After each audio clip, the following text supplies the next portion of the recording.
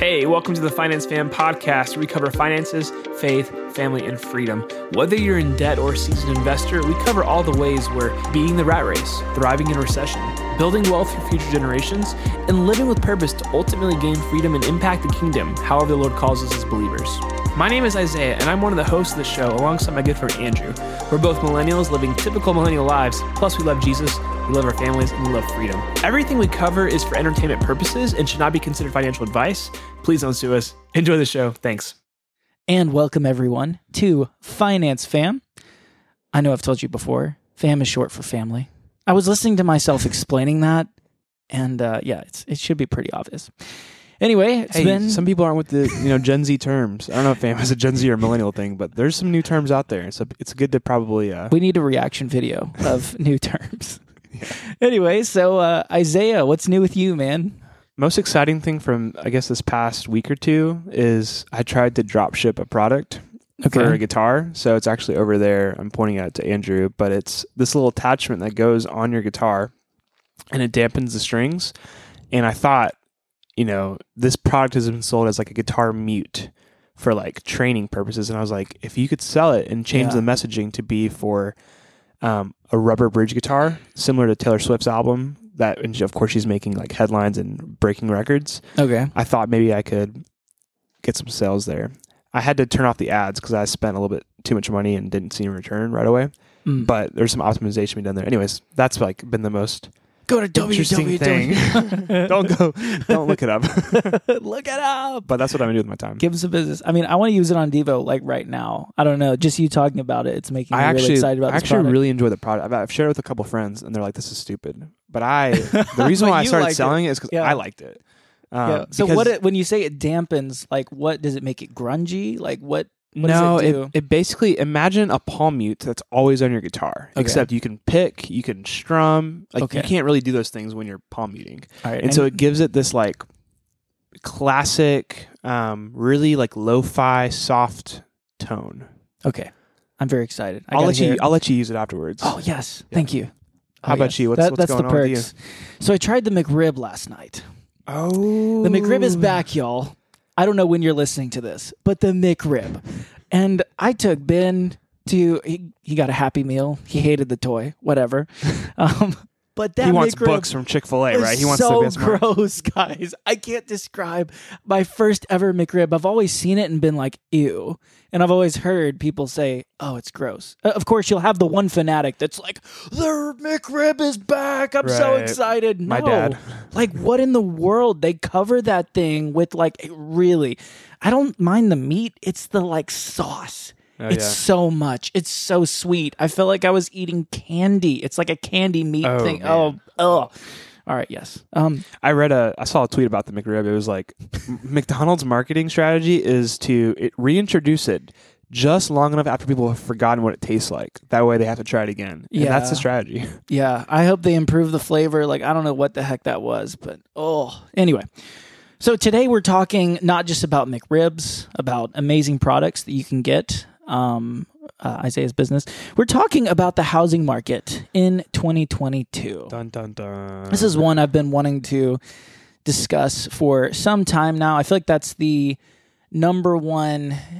I don't know. When I'm coaching people, that's the number one challenge. People are like, I want to get in the housing market, but it's like, it's gone up so much and it doesn't seem worth it. You get a 2-bedroom in Duluth and it's just like $300,000. You're like, how did this happen? Yeah. It was so cheap however long ago. And so that's what we're going to discuss a little bit today. It also feels like for those that are first-time home buyers or haven't bought a home before, it feels like such a big like mental leap and step to get a house. Like I feel like I leveled up when I bought my first house and like realizing all the expenses associated. Like this is an actual long-term investment. Just so many emotions behind it. So to be buying a house in this climate is like a little daunting, I'd say, for many. So I'm glad we're hitting it today. Absolutely. And I think the main point we want to make in this for those listening right now, we want to communicate it is possible to own a home. Yes, even in 2022, not just in 2019, it's completely, and as Joe Rogan would say, it's entirely possible. And so Isaiah and I, we admittedly got in at a good time. And so we can share individually our stories with that. But so for our discussion today, what would we do if we were, renting right now and looking to buy a home? Say we had debt, say we had, $10,000 of savings, and we're trying to make our way from renting into owning a home. Yeah. And so what would you do? Right now, you got $10,000 in the bank. Your name is Isaiah Ram. You're single. And I don't know, I'm just imagining an alternate reality where Danielle. All right, so you and Danielle, that's a better example. You're married. You got 10 grand in the bank. Okay. And you don't have any retirement, and you're looking to buy a house in 2022. Interest rates are, according to Bank of America, are 7%. Oh, man. And you're looking at that, and you're looking at the seemingly impossibility of a $350,000 house. So that's staring you right in the face, you and Danielle. What are you doing, Isaiah? Yeah, I'm probably looking at a couple different options, to be honest. And one of those options may be to not get a house, of course, if our financials aren't there for that. But if you're somebody who's like, no, I know I need a house, I'm married, I have kids, we want to stay in wherever you're located, I think it's never a bad time to buy a house if you have the need to need a house. Like, there's some people who are like, oh, I'm trying to time the market, I want to do it because it's investment. Like, well, that's a different situation. But in general, Dave Ramsey says if you need a house, just do it. Like, you're going to be there for a long time. Just go ahead and do it. Your family needs that. So if we were, in that situation, first, I would try to minimize my expenses and starting with my rent, actually. Yeah. And it depends on how aggressive you want to get. We got super aggressive. We could have lived in a nice apartment without our parents upstairs, and we could have had, just looked good on paper, but that would have cost us like $1,500 a month. We were like, you know what? We're going to live in a basement, and we're going to live there for cheap or for free. I've had a couple other options that popped up that were like sub $500 rent. Anything under $1,000, I think you're probably winning in this market. But that's a decision, is like, do we want to maximize our savings rates? And again, one of the biggest expenses is going to be minimizing your rental situation currently. So I would say, ask yourself, how aggressive do you want to be? And then from there, it's like, just maximizing at your savings and looking at every single thing in your life. Like, we're not going to eat out. We're not going to do XYZ. We're not going to go on vacation. If you're really serious about this and you have the 10 grand, you're actually pretty close. Like, I don't know what you need. Like, if we're talking, we can talk about down payments in a second here. Yeah. But you don't need, you're already halfway there, I think, maybe a little bit more. So there's a lot of different routes you can go there, but my strategy would be minimize my rent payment, maximize my savings. And then as far as buying the house, and I'll pass it back to you, Andrew, we are not looking for a super nice home. We're not looking for our, lifer home. Like, if we're a couple, we are looking to buy a home that, again, we'll get into, is no more than 25% of our take-home pay. And it's probably going to have some sort of rental aspect to, whether it's going to be a roommate or a basement situation. Like, we are going to try to really milk this home for the first year, 2, 3, 4 years of our lives in order to be a stepping stone house into something else. So that's awesome. That's kind of high level. I love that. I love that you mentioned a starter home, because, I feel like I got the idea that, hey, just want to take a quick second and thank you for listening to this show. If you have found value, if it's benefited your life, if you enjoy listening to us, would you please take a second just to, it literally takes a second, scroll up to the top of Spotify if you're listening there and just leave a 5-star review, share it with somebody, maybe send a screenshot, post it on Instagram, do whatever you want. But the way podcasts grow is by sharing it by word of mouth. That's the primary way they grow. So if you could take a second and share that, that would be so awesome. It would benefit us. So again, thank you for listening. Back to the show. I needed a bigger house than I actually did. And that's one of the mistakes that Joy and I made. I call it a mistake. In retrospect, it was amazing. It was not financially wise what Joy and I did. Same. We got way more house than we needed. And that's something I want to encourage you. It just is the biggest thing, it's the perfect don't do what I do moment. We had way, way, way too much house. And so something Dave Ramsey says, and this is something Isaiah and I both agree with, make that mortgage payment or rent, wherever you are, renting or with a mortgage, make that payment less than 25% of your take-home pay. And this is important because, even when you get to 33%, that's what some financial experts, I say, quote unquote, experts say, 33, it needs to be less because normal is probably 33%. Normal is also broke. Yeah. Normal is a $650 car payment a month. And so, in mortgages and rents, housing will be your biggest expense. And so the more you can minimize that, it's one of those things where if you can make that a financial goal, that's what I'd say. Make it a financial goal to make your rent or mortgage be 25% of your take-home pay.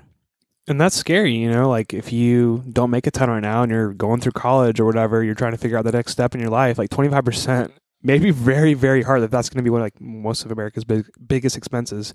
But that's where I'd say I got creative. People can get creative. I don't want to be ignorant to the reality of the economy.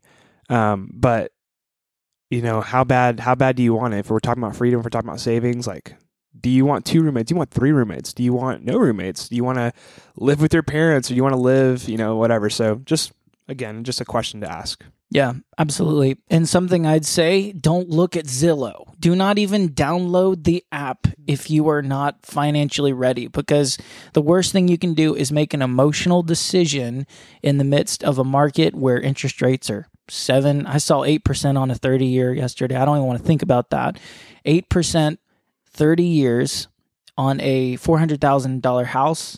I don't have to do the numbers. That's not going to be a good long-term situation. Imagine if the water heater goes down, if the sub pump in the basement goes down. And that's something that is very important to keep in mind. The reason we want this to be 25% of your income is so that you can afford the home fixes. And Isaiah, I'm sure you've had a few of those over the years where you had an unexpected expense. For us, it was everything in the inspection. They said, so the things they said in the inspection, this is bad, you should fix it immediately. Those things were fine. I mean, the roof, the front door, whatever else. It was the things that they were like, hey, you might want to look at this in the next 10 years. Those were the things that the first 6 months, it was like one thing blew up after the next. And so that's another reason we say 25%. And also, it's okay to rent. It is entirely possible to rent indefinitely and to save for retirement. Some people do that. Now, that's not something that we would necessarily recommend, but one advantage of doing that and renting for decades and decades, that's decades and decades where you don't have to pay for repairs on the home that you are living in. And so that's something that Isaiah and I take on as landlords, the risk of whatever happens to the home. And so, yep. Do you have anything else to add here at the end? Yeah, I would just echo the part about renting. If you're someone who, I'm thinking of a couple of friends who are going to be around the country because of job situations and stuff, it probably doesn't make sense for you to have a house, paying for a plot of house that you're not able to live in unless you have a strategy with renting. But then again, you are taking on the responsibility of a landlord, and some people aren't ready to do that just yet. So it's okay to rent, especially if you're super mobile in the first couple of years of your career. You're not ready to settle down yet. You don't know where you want to live. Don't buy a house. And then, get creative. If you are renting, again, I would say if you're single, this is the time to maximize your savings. And Danielle, she hacked a house. She didn't own the house, but she rented it for 4 or 5 years, which sounds like, oh my gosh, Danielle threw away a lot of money, except she didn't. She had 7 roommates.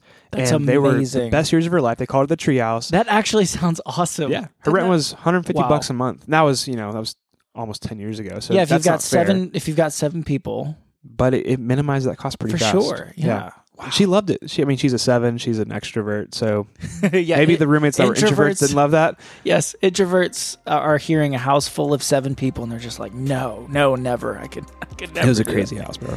I bet. Anyways, that's how you get creative. Wow. That's awesome. So in summary today, we say be patient. Just wait on yourself. Be patient. It's okay to rent.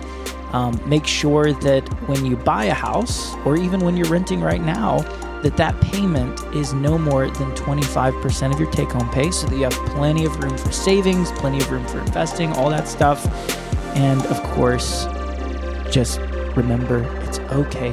You can be patient. And so thank you guys for this edition of Finance Fam. We will see you guys next time.